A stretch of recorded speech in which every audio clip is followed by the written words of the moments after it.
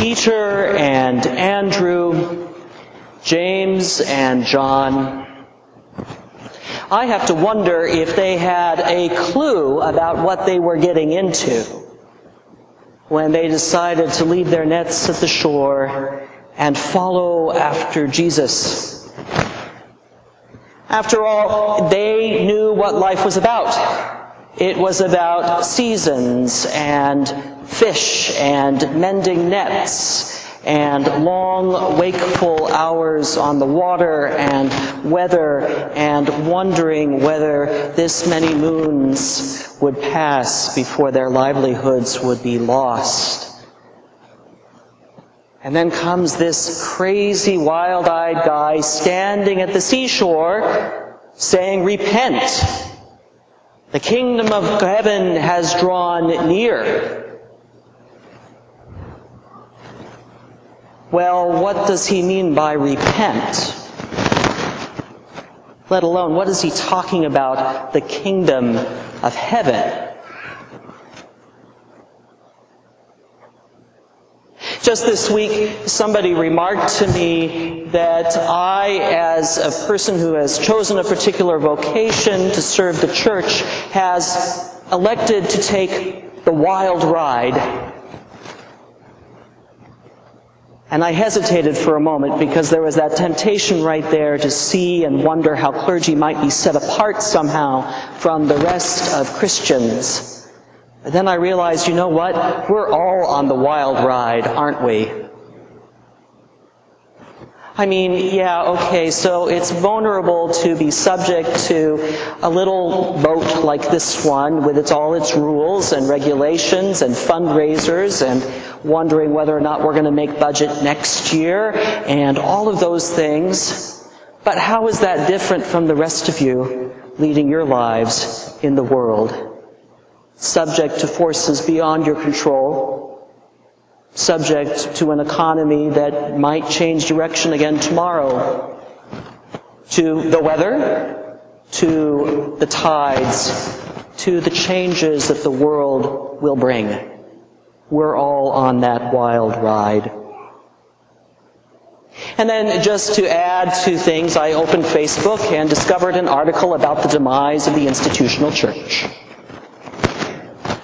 Funny, I've read something about that somewhere else before.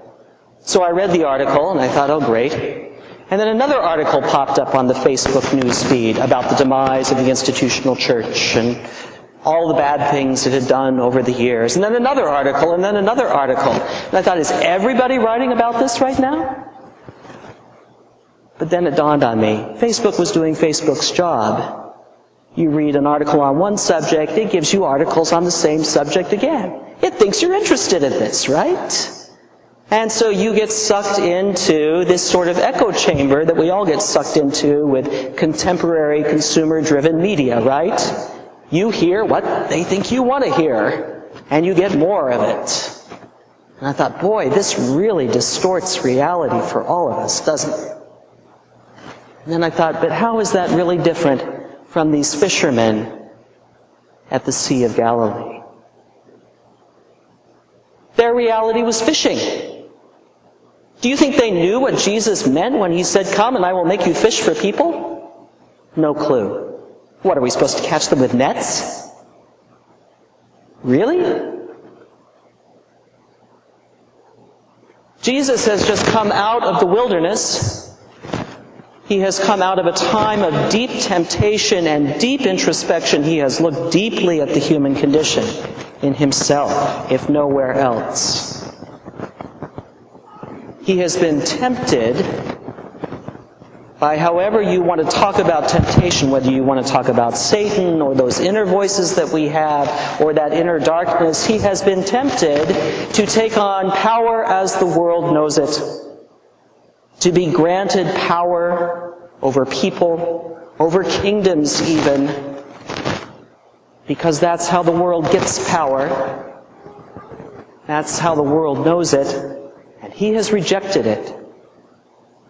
And then he comes out, and as the first sign to show where this path is going to take him, John is imprisoned.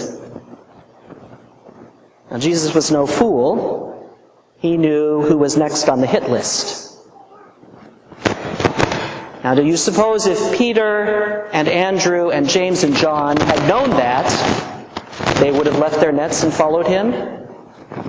Probably not. Would you? If you knew this path ended at the cross, would you get up and follow? Probably not. What does repentance mean then? Is it just us gathering on Sunday mornings as we do and hoping that we'll do better this week? Oftentimes that's what we get out of the institutional church. But no, for Jesus, repentance means something much more radical than that. It means following someone who has rejected the ways our world works with power, through division and strife, and gathering wealth, and instead going on that dusty, wild ride that nobody can quite predict. Now, didn't they teach you that in Sunday school? Come on, be honest. Did they teach you that in Sunday school? I didn't learn that in Sunday school.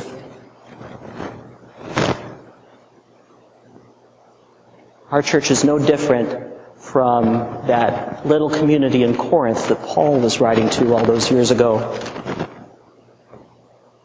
Once you get beyond the amusement, so how many people did Paul really baptize in Corinth, right? You get to that steely edge of his message to them. They are still caught up in the ways of the world, like the institutional church has always been, grappling and wrestling and getting into factions and divisions and strife, all the things that the world does. And yet, Jesus still comes to us at the seashore of our lives and says, "Come and follow me. I will make you fish for people." Repentance is as simple as following him into that mission of claiming the wild ride. Now here's the good news. The good news is that Jesus didn't expect that repentance to happen in the synagogue. He could have confined his time to all the houses of worship, but instead he goes to places like the seashore, the booths of tax collectors, to people sitting under a tree, some people up a tree. Remember Zacchaeus?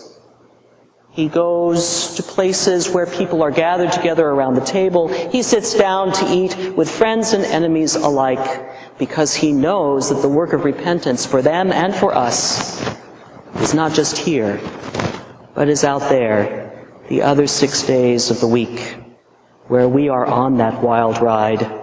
Sometimes it seems alone, sometimes together, but always with our God in Christ, who promises to lead us into new life, life that even conquers death.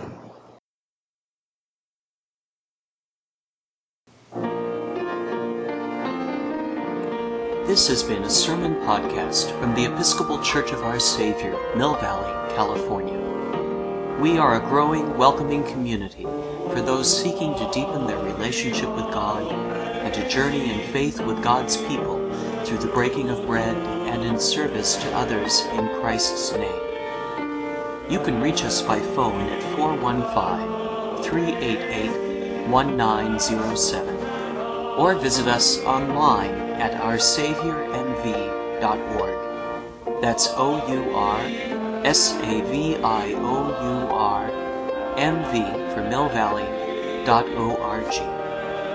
We wish you God's peace, and we hope to greet you in person very soon.